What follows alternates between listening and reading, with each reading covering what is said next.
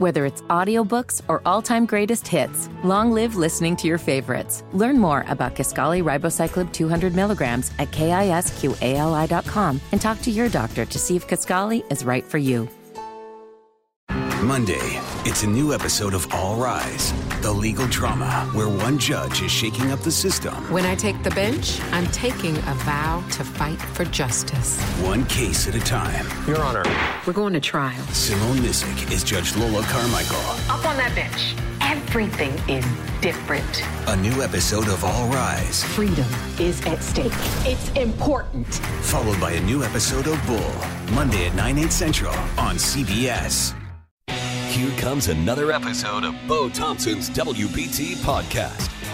The best moments of the week, ending Friday, October 4th, 2019. Going into the Ring of Honor this weekend, one of four will be the one and only Jake Delhomme, part of the Panthers broadcast team now. And Jim Szoke and I had a chance to catch up with Jake yesterday, later in the day, so actually we had to call Szoke and pipe him into this conversation as well.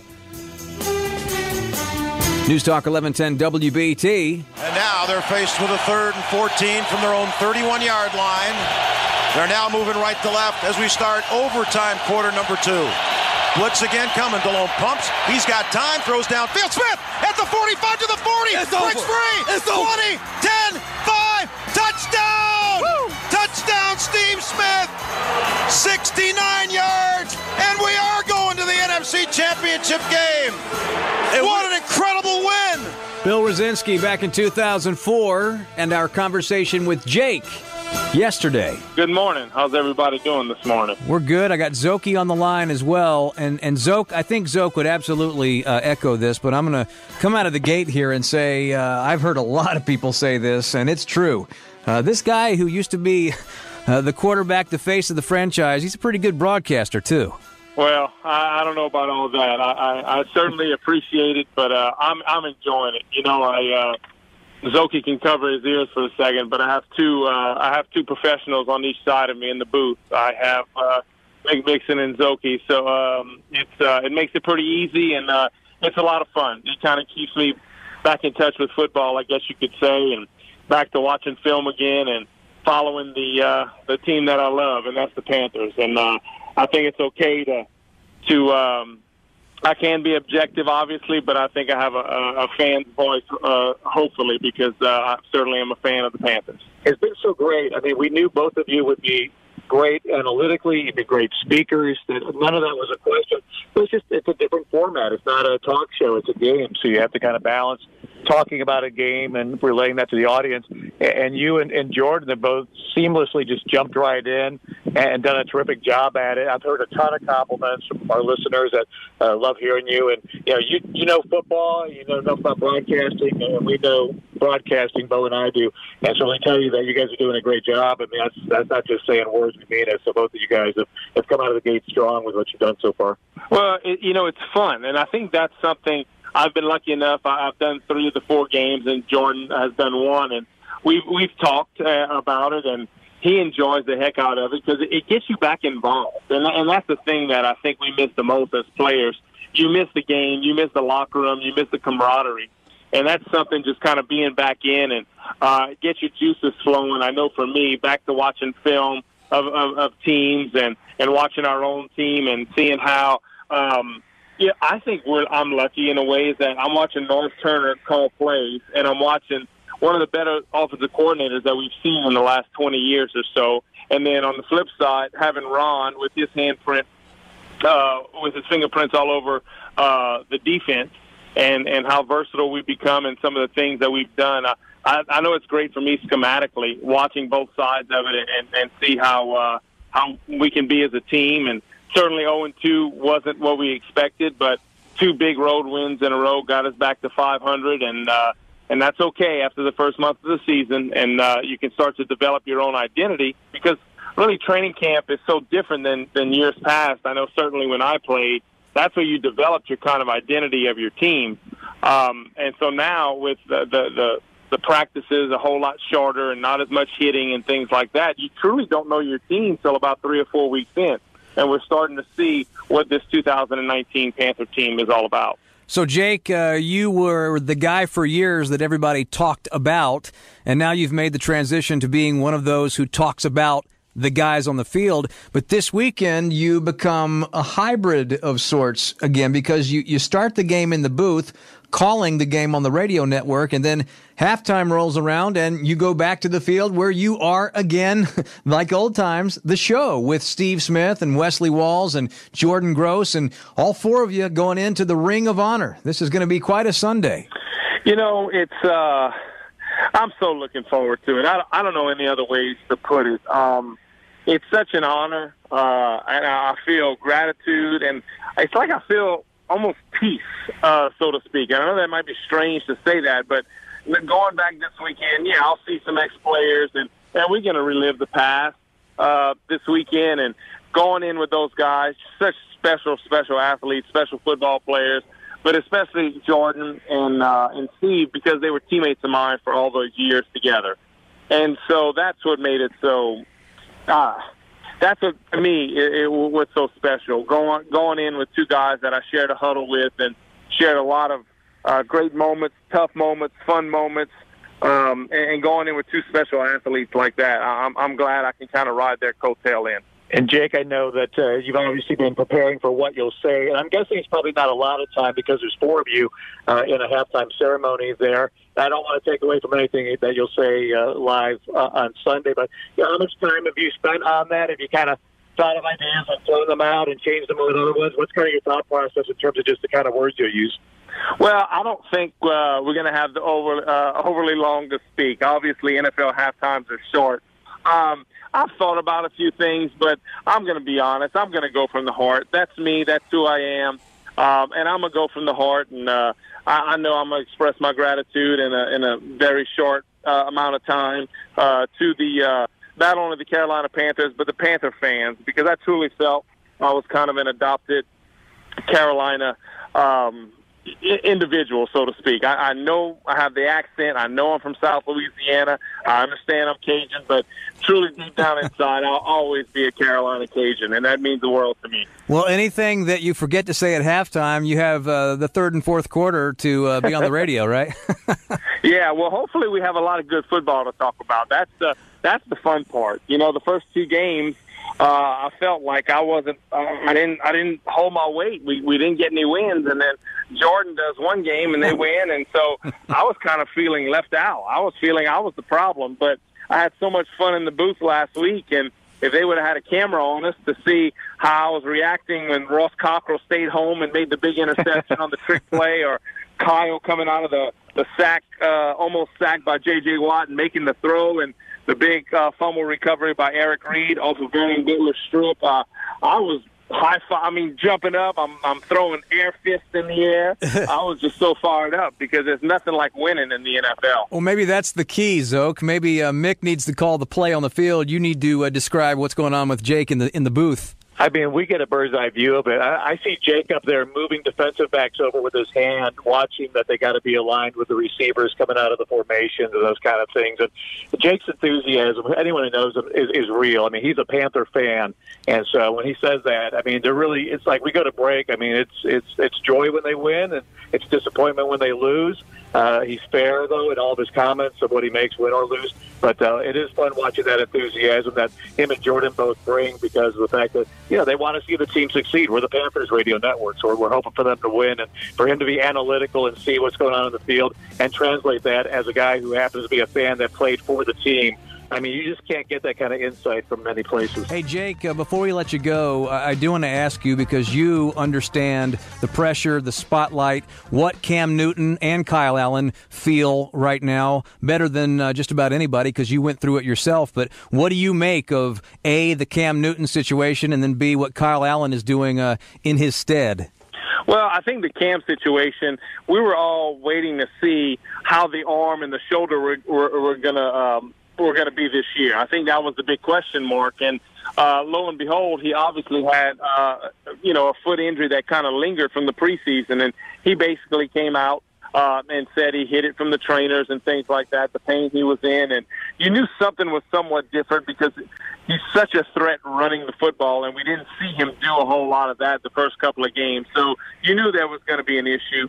And then for Kyle to come in and to play the way he has, really, you have a backup quarterback on your team, okay? That's the mentality. And usually the coaches feel like, can this guy get us out of a game, or can he enable us to not embarrass us, so to speak, for a game or two if something happens to the starter. But Kyle's kind of he's been thrust in, and he played, obviously, extremely well against Arizona. And then last week on the road in Houston, a much better defensive opponent than the Cardinals were. And there were some tough moments, 3 fumbles that he had, but he just kept battling back, and made the big play, in my opinion, down the stretch to enable us to kind of help seal the game. So watching his growth is fun to see, and I don't think the moniker of only a backup is really I don't think that's getting placed on him right now. He's showing signs that, this guy might have a chance at some point, and you want to see progression. And this week's going to be another big test, because this is a very, very salty defensive football team that's coming into Panther Stadium. Man, I tell you what, Zoke, whether it's the broadcast booth or the radio interview, this guy's a natural.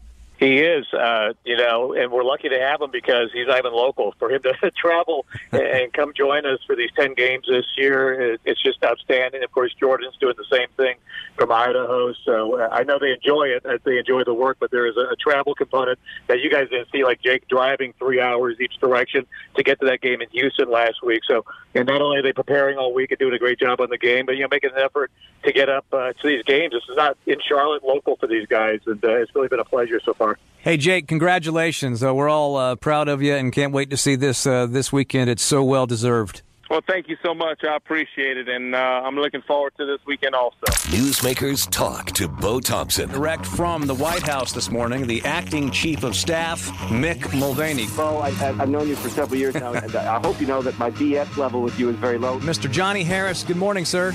Good morning, Bo. Jim Nance, welcome to WBT. Thank you, Bo. It's great to be in Charlotte. This is WBT's Morning News with Bo Thompson.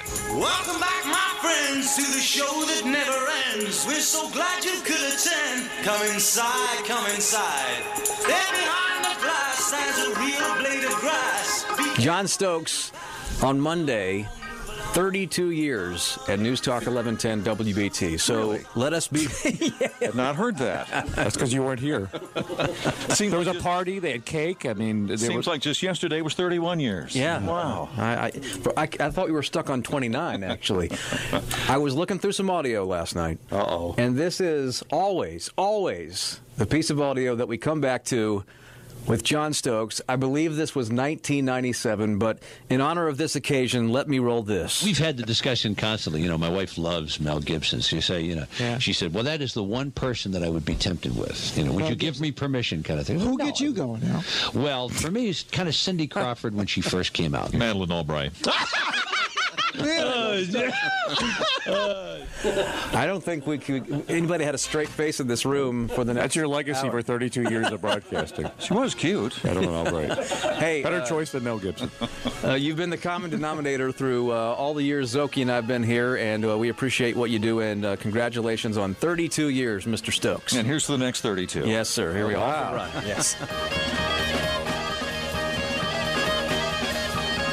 And that audio, of course, included Al Gardner. Here's some Danny Fontana in there. Might have even had Rosinski in there. Good morning. Yes. 10-5, touchdown, Panthers. And by the way, more audio of that type coming up Friday, my next WBT Century podcast.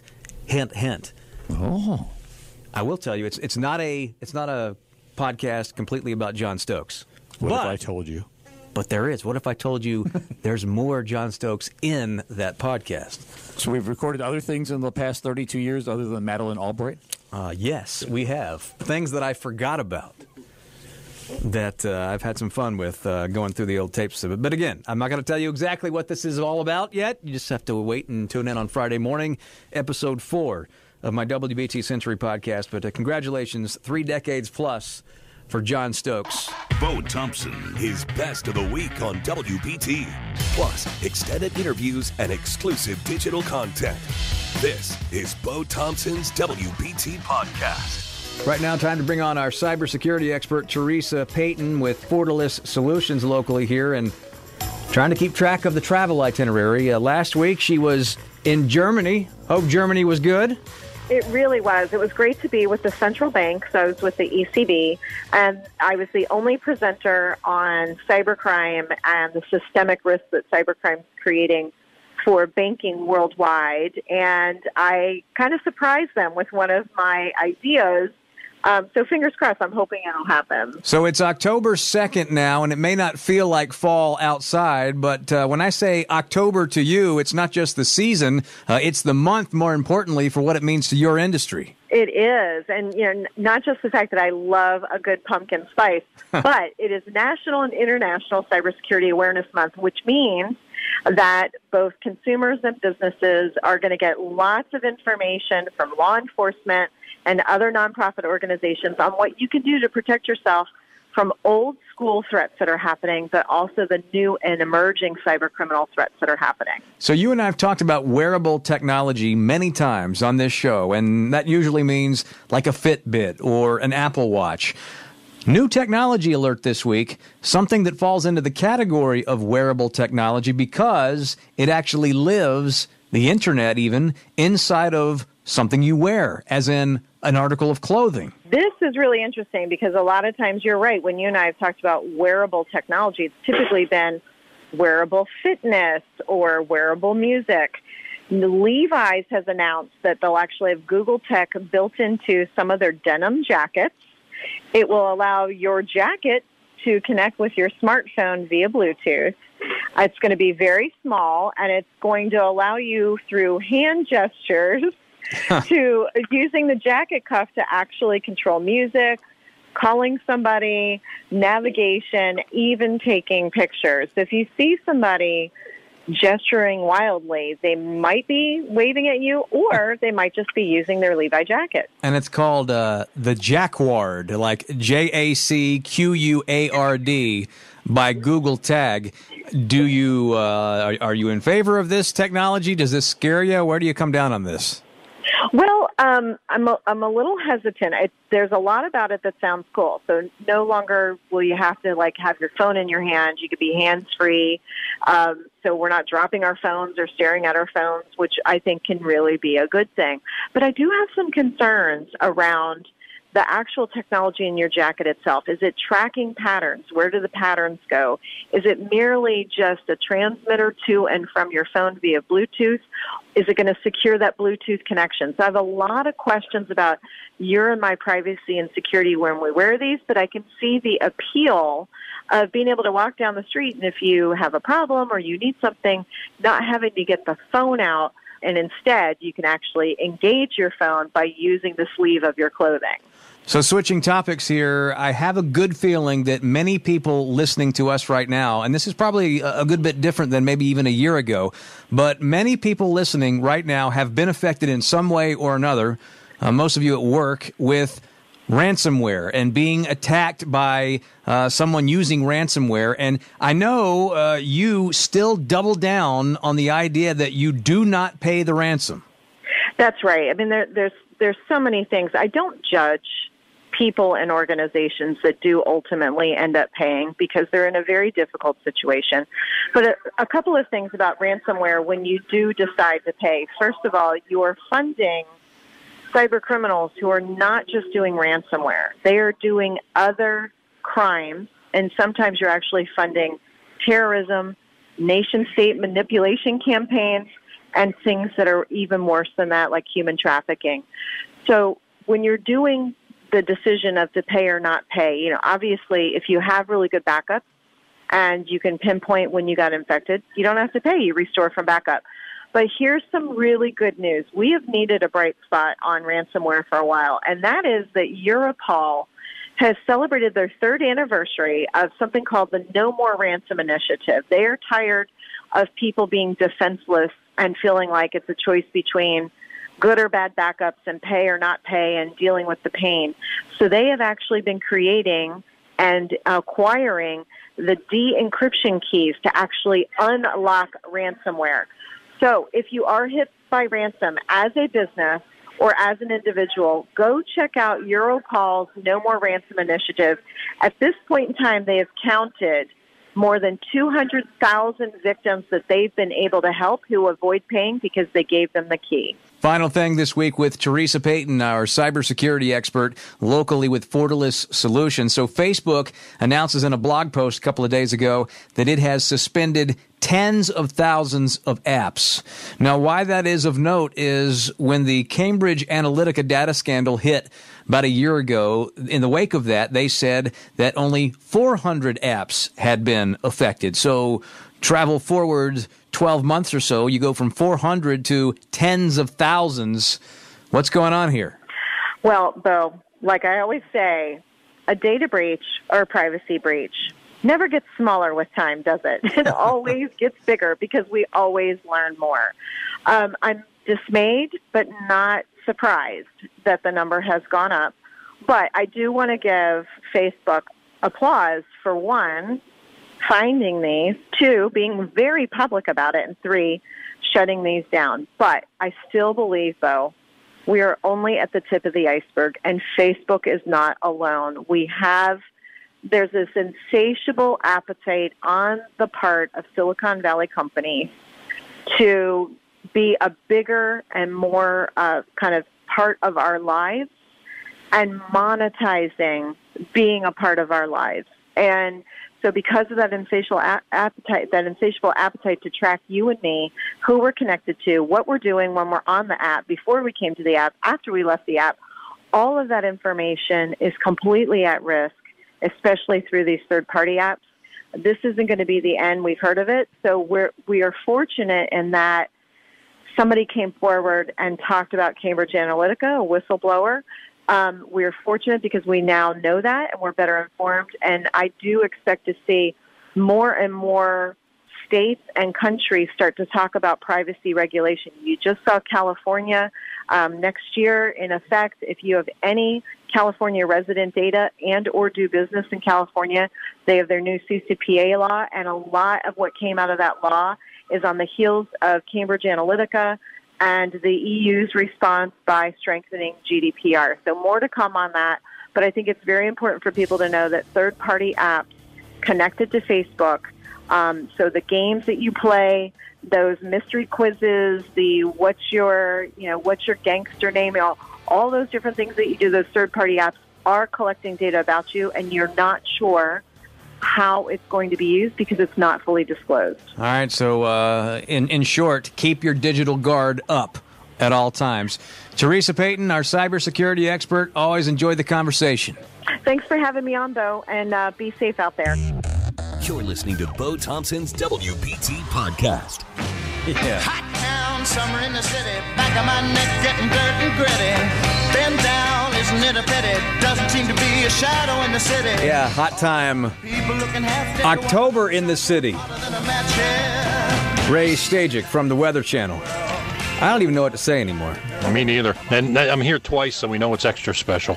Seriously, I mean, so when you crunch the numbers here, you can find out all kinds of interesting things. Now, I'll start with this. A record number of 90-degree days for the month, this past month, September, at 21 days. That's more than in August and more than in June. Combined? Well, yes, it feels... You think about it, you're like, maybe combined, but no. It's starting to feel that way. All right, so the question is, or I have many questions for you. Okay. But the first one is, this weekend, Saturday, looking really nice on Saturday, a high of 74. Is that a tease or is that a trend? I feel a trend. I like where you're going here. I certainly don't see mid and upper 90s coming back. Right. And I think once this high comes in, it'll sit off to our northeast. It looks more like a fall weather pattern where you're going to hear a wedge coming in. Basically, it's a northeast flow around that circulation, that high pressure to our north and east. And that means our air masses are going to be coming more from a north-northeasterly direction. And early next week, we'll have a cold front coming in, too, a second little push of cooler air that may cool us down even further than the upcoming weekend. And then beyond that, I'm looking into the following weekend. There might be another little front coming in. These are cold fronts. So things now are starting to look and feel synoptically, weather-wise, more like fall. You get more frequent fronts, and each time we get these cold fronts, they reinforce the cool, and then as we get into the winter months, the cold air. And as we get through, and I'm just extending it out there just for fun right now, the middle of the month, I don't see anything that's going to bring back any 90-degree temperatures, maybe not even any upper 80-degree temperatures toward the end of the month. Around the 18th or the 20th, looks like another cool shot coming in, too. So, things right now do look a little bit more reasonable and seasonable as we look ahead toward the weekend, next week, and maybe even beyond that. But here's the thing. That's all fine and good, and I like where you're going there. But we got to get through today, tomorrow, and Thursday. Today, Thursday, and Friday first. And 92 yesterday? Yep. That was a record, I believe. Tied, yep. Okay, so today we're looking at 96, and then tomorrow, 98. So it is within reason that on the 3rd of October, we could potentially hit the triple-digit mark. That's just remarkable. Yeah, and here's one of my rules in forecasting. Anytime a forecast temperature, let's say that 98, is, when I say 98, I always would think it could get a degree or two hotter, it could be a degree or two colder. That's kind of like my theory or my own philosophy where, hey, it's 98, but we know how things go. There's a little margin error in there. It could be as much as 2 degrees, and we could get 100. So, we're rivaling not only temperatures that are in the upper 90s, close to 100 degrees, but we'll find out after this week or after the next couple of days whether we're looking at all-time October highs, which some spots may have already set. All-time latest 95, all-time latest 100, if somebody does get 100 degrees. But it does look like it's going to come to an end. And we had mentioned what I did tweet out, Bo, that we were talking about. Last September, by a 1/10 of a degree, was actually milder than this past September. Now, I was talking to my wife earlier this week, and my daughter's birthday is in October, and she said, everybody's making this big deal about the heat this year, but I remember last year, I seem to remember, and her birthday's later in the month, we were talking about actually possibly being able to go out to Lake Wylie and actually swim on her birthday. Now, it didn't end up happening. I think the first cold weekend of the year happened before that, but it was just before it. So even though we're talking these crazy temperatures, it is not unprecedented, even though we may have short memories about it. Yeah, I think unprecedented from what we've seen over the last, I don't want to say decade or so. Yeah. There's been a lot more warmer temperatures, and for what it's worth, the average temperature is warmer. So that's a discussion for another day. But what we did this month that we didn't do, what we did in September this year, which we didn't do last year, is right around the 20th to the 22nd, we had a stretch of overnight lows that were in the low to mid 50s to near 60 degrees. That was this year. Last year, I think the overnight lows, which didn't get below the low 60s, made up for the lack of 90-degree highs. We didn't have as many 90-degree high temperatures last year in September as we did this year. But as we said, it still ended up cooler, probably because of us having that little dip this year into the 50s where we didn't have that last year in September at night. So, we always pay attention to daytime highs. But you can track the overnight low temperatures, too, and there are many record set for the highest low temperatures also in many cities across the southeast and even pushing up now up the I-95 corridor. Today, D.C. is going to be in mid-90s, may have one of the latest 95-degree temperatures on record there. I got to go take a water break. Okay. I appreciate it, as always. Hey, good news and bad news, and also the context in between. That's what we love about Ray Stajic. Thank you. I appreciate it. All right, have a good one. Wherever you are, whenever you're ready. This is Bo Thompson's WBT Podcast. Before we bring on our next guest, let's go back to this past weekend. 2-point conversion for the lead against number 1. Howell sends Newsom in motion. He'll fake the handoff to Williams. Sprint option near side. Howell taken down, flips it to Newsom. He leaps for the goal line but can't get there. Clemson makes the stop. Not once but twice. Taking down Howell, and then Howell, last gasp, flipped it to Newsom, who almost was able to get in. 1:17 to go. Tar Heels have been aggressive all fourth quarter long. They find themselves down 1 and out of timeouts. They'll have to onside kick. And they almost got it done with that onside kick. But in the end, a 1-point loss to then number 1 Clemson. And Jones Angell, boy, when we talked to you last week, we were talking about Carolina playing the Tigers tough and what that would mean. I got to tell you, though, around these parts, we have Riverboat Ron, as in Ron Rivera, as a guy who goes for it now and then. And I know a lot of the talk around Chapel Hill this week and around the college football world has been Riverboat Mac and going for those two. And what is the talk up there at Carolina about that move?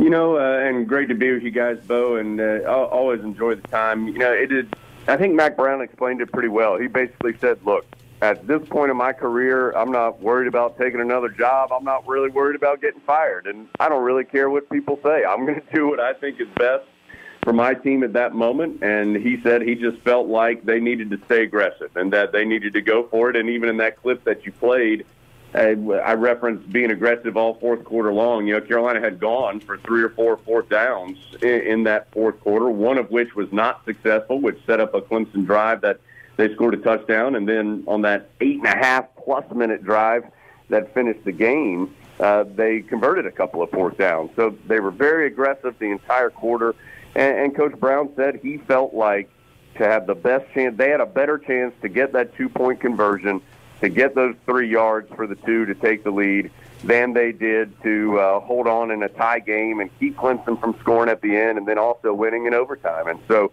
I think it sends the message to his guys that he wants to win, he wants to be aggressive. He sends that message to recruits as well. And 98% great day in Kenan Stadium. A lot of positives for Carolina coming out of that game. Obviously, they'd have liked that last 2% to have gone the right way, too. And, Jones, I think everyone largely agreed going for 2 was the right decision there, and it was fun to at least have that opportunity. But not enough maybe said about the defense to hold that Clemson team to 21 points. I mean, nobody's done that against the Tigers in a long time. Zook, I thought they were the star of the game to me for Carolina, was Carolina's defense. And I think anybody who has watched Carolina the last couple of seasons and watched them so far this year would agree that Carolina's defense has been better. I mean, I think it's that side of the ball has taken some really positive steps.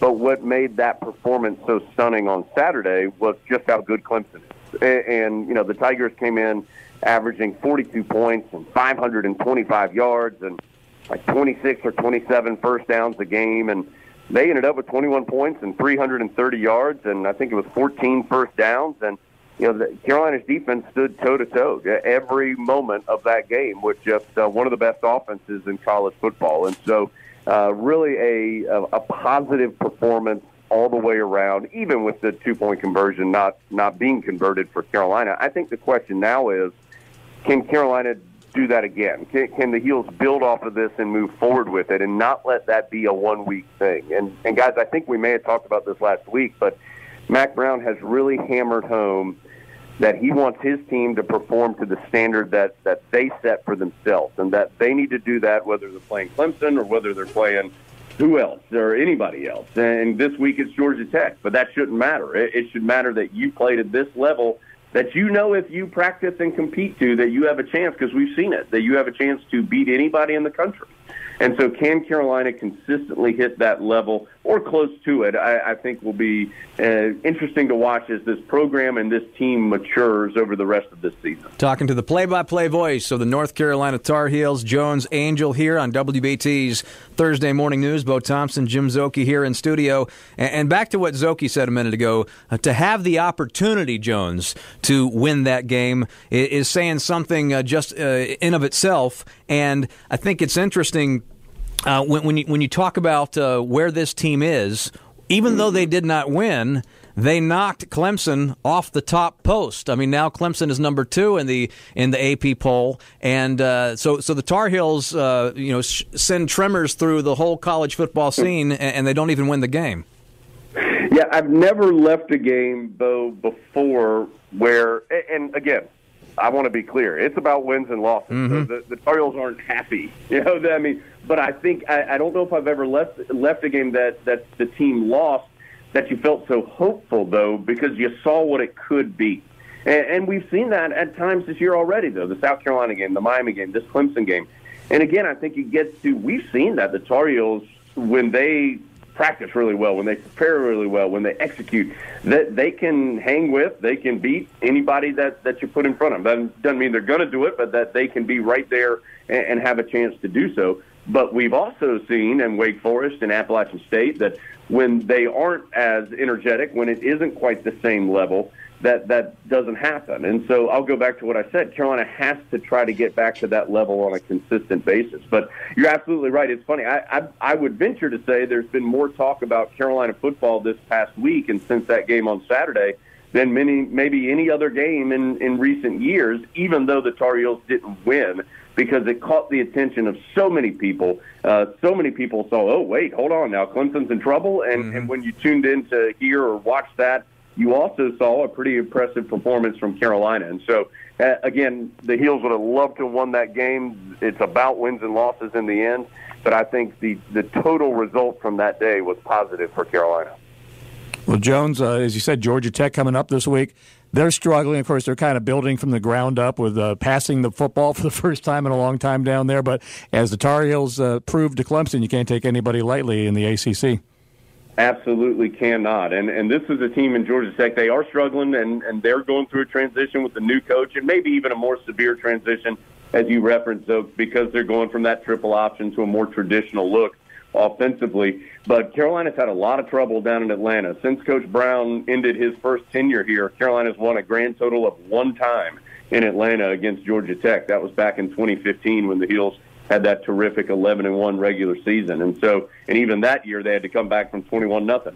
So it's been a hard place to win. Georgia Tech, while it has not gotten the results it wants, is playing really hard, and they go really hard, and so they'll be fired up, and they'll be looking for a big conference win. And Carolina has an open date next week, and so just a really important game. I think it's the biggest game of the year for Carolina. There's a difference, big difference, in 3-3 and a win and positive momentum going into the open date compared to 2-4. You've lost 4 in a row. You lose some good feelings from that Clemson performance.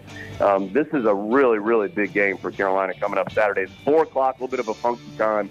4 o'clock kick. We'll be on the air at 3 p.m. For the Heels and the Jackets. Right here on WBT. Jones Angell joins us every Thursday, voice of the Tar Heels. Thanks for your time, Jones.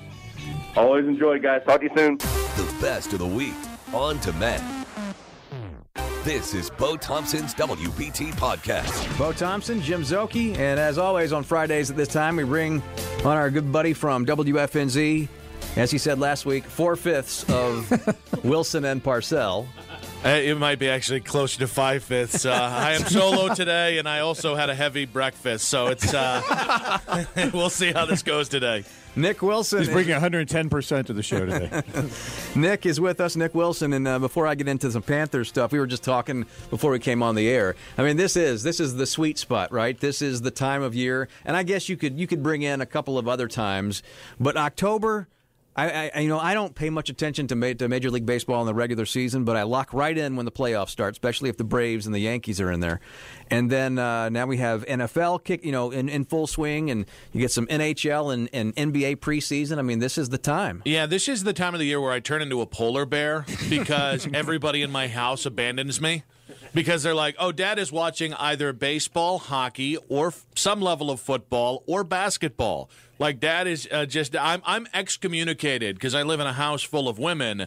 But no, it is great. I mean, last night Do the kids bring you a fish while you're watching or something? They bring me nothing.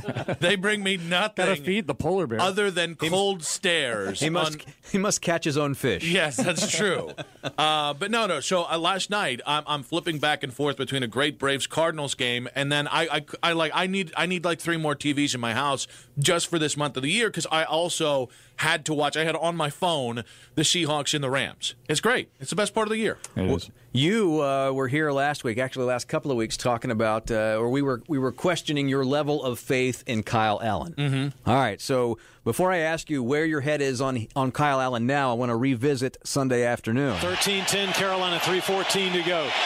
Panthers trying to get on the road and engineer a clutch Week 4 road upset of Houston. Right to the left, Olsen to the left. On 3rd down and 6. Allen retreats. Allen is almost sacked, but he keeps his balance. Now he throws to the right, and it is caught at the 12-yard line. First down, Panthers. Incredible chariots right from Kyle Allen, who went off script and played it just right. That was a Houdini move to get out of the grasp of Now, when we look back at this play, and on paper his stats were not great on Sunday, and that was not a scoring play right there. But that, if they end up righting the ship and really moving on and doing something, that play right there may be the turning point. Yeah, and I think it showed why everybody likes Kyle Allen in that locker room. I mean, it took an incredible amount of poise and somehow, I mean, the ability to duck under J.J. Watt, who is a 6'5", 300-pound menace. And then he had the wherewithal, by the way, not to put his knee on the ground.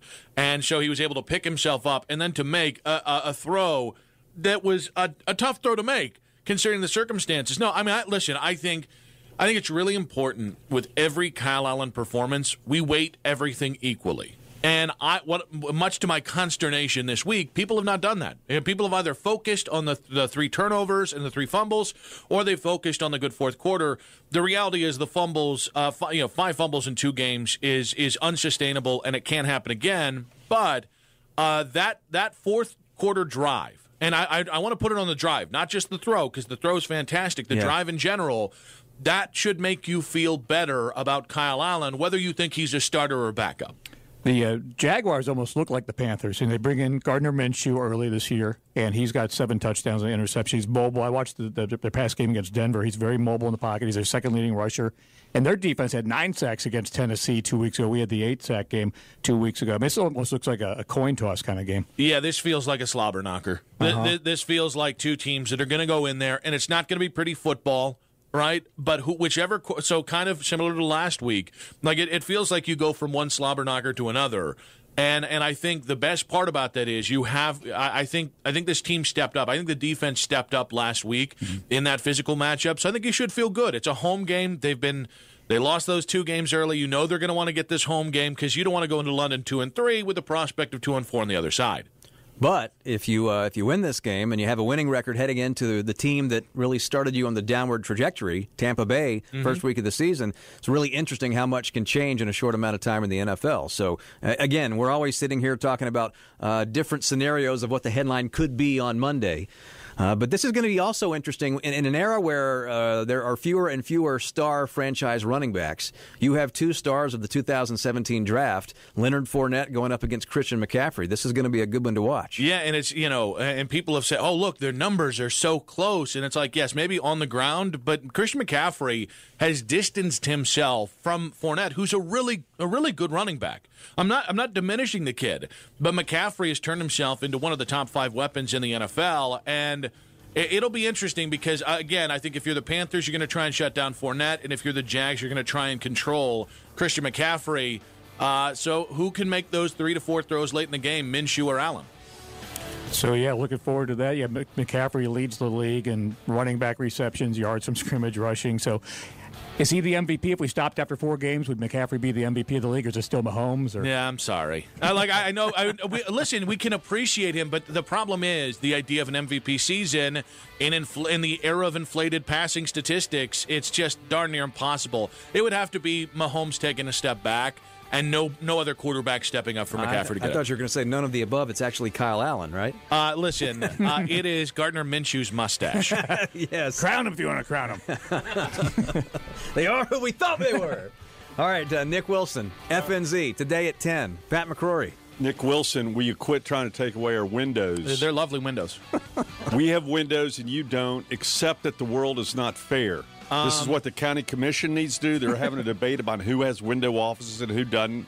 And now you've brought that debate here at Intercom. And it will be in my contract. I'm tired of hearing about it. It'll be in my next contract that I will get one of your windows specifically. I'm not taking the Lynx windows. I'm not taking the Lacey Lynch windows. You're leaving alone. That window right there. The window right behind you. The one you look out every day. Don't point your finger at me, buddy. I have pointed my finger and then some. He's telling you not to point. I'm not allowed to make eye contact. The Pat McCrory Show, where we're outliving our window of time here because it is coming up. By the way, Nick Wilson, 10 a.m., solo today on FNZ. Solo. All with this. no windows, I might add. Me in a windowless room shouting into the ether. It's like a bubble boy. I work perfectly. That's how I work. You'd be perfect for the county commission. Bo Thompson, his best of the week on WBT. Plus, extended interviews and exclusive digital content. This is Bo Thompson's WBT Podcast. News Talk 1110 99.3 WBT. First day of October. Tuesday morning, I'm Bo Thompson. Time to bring on the line our media expert. He is a professor at Syracuse University, director of the Bleier Center for Pop Culture Studies. Dr. Robert Thompson, how are you, sir? I'm doing pretty well. How about you? I'm doing all right. So I heard it said in passing over the weekend that between now and the beginning of the Iowa caucuses and the real ramp up for election 2020, the primaries, that this impeachment, if nothing else, is a bridge for all these networks to fill time. And I have that question for you in a grand sense from your perspective. Is impeachment big business for the media? Well, it is. It's a constant breaking news story. I mean, the 24-hour cable news channels depend on big stories, hurricanes, shootings, whatever. That's when people tend to go to 24-hour news. Now, Fox figured out a long time ago to get people to watch because they want to watch the shows and the people, and that's why they've been number one for so long. But big breaking news stuff brings people to these channels, and this is like constant breaking news. I just saw on the monitor, one of our monitors, many of them in the studio here, but one of them's on Fox News Channel, and they were just showing a picture of Lindsey Graham, then Congressman Lindsey Graham. And Lindsey Graham, when he first burst onto the scene in a national sense, was during the Clinton impeachment trial of 1999, and I remember we had the coverage here in this studio on this radio station. So if that was going on then, it only stands to reason that between now and the end of the year, or however long this takes, if it gets that far, it's going to be ad nauseum essentially. It is really fascinating too to watch the difference. It's a very enlightening exercise to choose any part of the day and flip from CNN to MSNBC to Fox and see how this is being covered, and in some cases not covered. There are many dissertations to be written with regards to how each of these 24-hour news channels are handling this.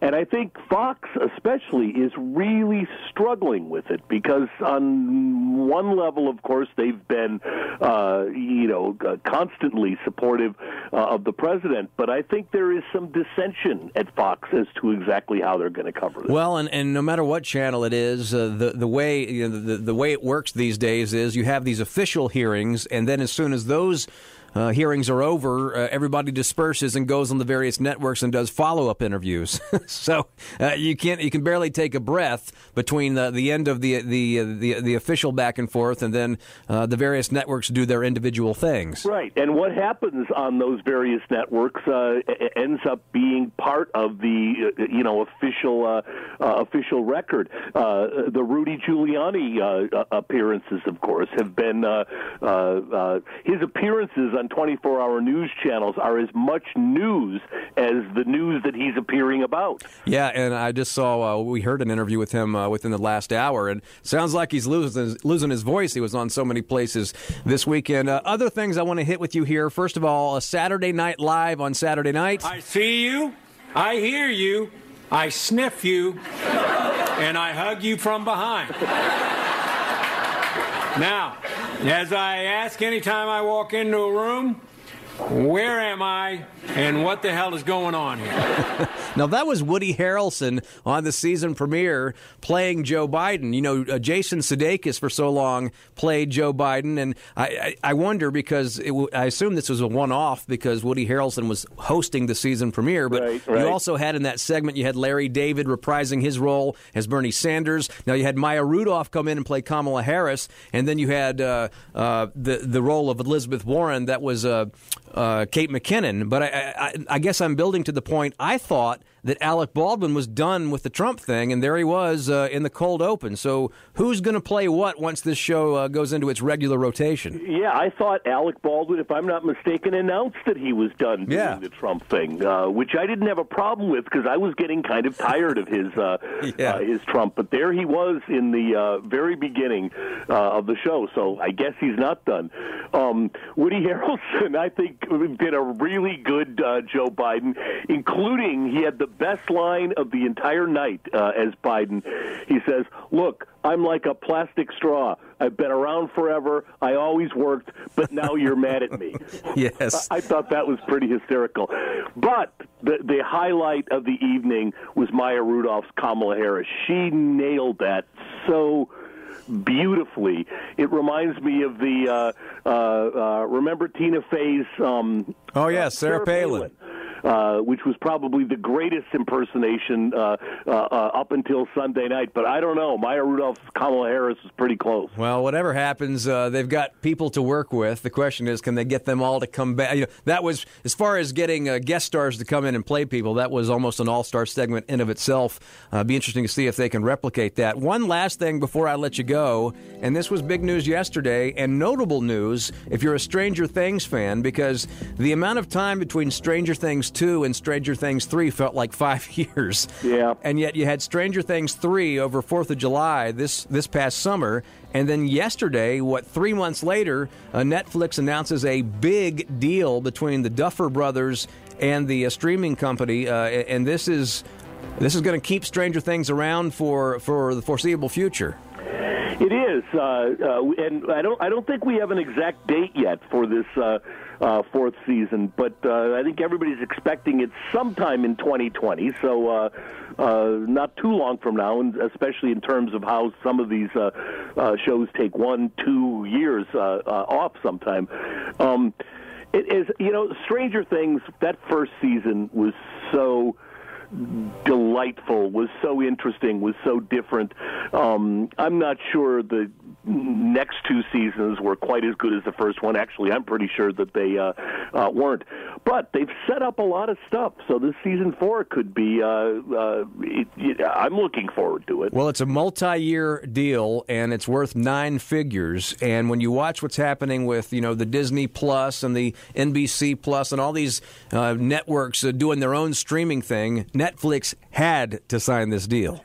Yeah, I mean, you're right. Netflix for a while was the the only game in town for streaming. Not the only one, but now it's right. A year from now, people are going to need, if they want to watch one thing, they're going to need Disney. If they want to watch another thing, they're going to need CBS All Access. And it's true. All of these places are working a lot harder and paying enormous amounts of money for their library. I mean, $500 million for The Office, for Friends, for Seinfeld, and these are old reruns of shows that were playing, in some cases, back in the 20th century. Yeah, and if you want to see the teaser, there's already a teaser released yesterday online for this season 4 that we don't know exactly when it's going to happen. Dr. Robert Thompson, always enjoy talking to you, sir. Have a great Tuesday. You too. Thank you. This is Bo Thompson's WBT podcast. Carowinds ASCO can be more fun than holding on tight and yelling out your lungs, than winning the game and bringing home what you won. Nothing's more fun between the rides and the shows. This is my childhood right here. It's different, but nothing's the same. You find something back in the day. Last time you came, nothing's more fun. Nothing's more fun than Carowinds. Be one of the first to take the plunge on the all-new Whitewater Falls, a heart-pounding plummet over a 5-story waterfall. But just so we can say we warned you, you're going to get wet, very wet. Come and discover why nothing's more fun. Whitewater Falls is still there. I remember when, that was what, I guess late 80s, early 90s, that spot right there. You have not been to Carowinds yet. I have not. My son has been begging to go, but I have not been yet, just because of the weather. Charles just handed me something that said, and now I dropped it, that the Fury voted the number 1 in the world for several years now. It's if not the tallest, it's one of the tallest. The Fury, and now your son's not, my kids don't want to, one of them will ride the Fury, the other won't. And I rode the Fury once. I used to be the one in the family that was like, I'll ride anything. I rode the Fury once and said, I'll I'll go ride something else. Is that the one that I can see driving from the Oh, highway? yeah. Well, you can see that one. You can see the Intimidator. Yeah, it's definitely one of them that you can see. Okay. Carowinds has upped its game roller coaster-wise in the last several years, but there's a story today. Reuters is reporting that Six Flags is interested in acquiring Carowinds' parent company, Cedar Fair. Oh. So Six Flags, I've been to Six Flags over Georgia. You ever been to the Six Flags parks? Only when I was younger, not Yeah. before they became what they are right now. Be interesting if this happens, because it wouldn't be the first time that Carowinds has been bought. Paramount bought it in the late 80s, early 90s, and so it was Paramount's Carowinds for about a 10, 15-year stretch. Wow. And I used to like... There's certain aspects of that, because when I was a kid, I remembered Carowinds one way. Then Paramount bought them, and they started changing some of the rides' names. And then they actually had, I mean, they even went so far as to have a Wayne's World roller coaster and theme park part of the park. It was. I mean, That's it was awesome. Yeah, at the height of Wayne's World. Wayne's World hasn't exactly aged so well, so it wouldn't really fit. I mean, they still have the Hurler. I think it's still called the Hurler, but they have a wooden roller coaster. But during this period of time, everything was Paramount. There was a Star Trek ride, and there was a Days of Thunder ride, and then when Cedar Parks bought them, everything went more generic. A lot of these, there was a Top Gun coaster that I think became Afterburn or something. Now they all have generic names, and if Cedar Fair buys them, I was looking at the. I'm sorry, if Six Flags buys them, I was looking at the Six Flags website, and they have like DC Comics, and they have Warner Brothers, Bugs Bunny, and all that. So Love it. I can imagine that taking over some of these generic names, and then I think Carowinds has Peanuts right now. When I was a kid, it was Hanna-Barbera Land. They had Scooby-Doo and the Flintstones and the Jetsons. I would have loved that. But they have Scarowinds right now. Yes, and you know what? I want to know if it's too scary to take my son. I would love it. All right, I'm going to give you a pro tip. Okay. All right? This is from experience about 2 or 3 years ago. Scarowinds is great. Now, Scarowinds is for the kids a little older, getting towards the tweens or so the it teens. is a little bit more scary. Oh, then. it's legit scary. They actually hire young people to be scarers. They dress up, and their simple task is to walk around the park and jump out of bushes. And they have this thing where they put they're like baseball catcher knee pad or knee guards on, and then they'll slide out in front of you. And they do a real good job of it. But here's the pro tip, okay? I went to Scarowinds. Maybe you want this, but I'm just giving you a warning. I went to Scarowinds. My son and I and several of his friends went, and my daughter, I think, was there too. One night several years ago, right after a big storm blew up, but it never materialized. Yeah. So the sky looked like it was going to rain cats and dogs, and it basically scared everybody away. And so we went anyway, and so it was like we had the whole park to ourselves. Oh, wow. Which is really awesome, except when you are, one person to, 5 or 6 employees, that ratio, when their job is to scare you. Oh, yeah. We were afraid to go from one ride to the other. It was like every bush you would come out of there. That's crazy. But the sliding in front of you, I've never seen anything like that. Oh, they are. I hope they wear catcher's mask if they're going to do that, because I might knee a few people. I'm telling you, if you go to Scarowinds, be prepared to be scared. Hence, but when a big storm blows up, that's not the time that I would recommend that you go. I recommend that you go. We went last year and had a ball. Yeah, but I think I'll leave the kiddo at home for that one, though. The proportion of park guests to employees was more along the lines of what you would expect it to be. Besides the year I went when the big storm blew up. But just a pro tip about Carowinds, and if Six Flags buys Carowinds, that's going to be interesting. Not a done deal, but it looks like it very well could happen with Cedar Fair. We'll keep watching this story, and Pam will someday go to Carowinds. Yes, Good when luck. it's cooler. Yeah. Whenever that happens. Yeah, good luck with that. Thanks for listening to Bo Thompson's WBT podcast. Hear Bo live weekday mornings 5 to 8 on WBT's Morning News and 8 to 10 on the Pat McRory Show with Bo Thompson. Plus, on demand anytime at WBT.com and radio.com.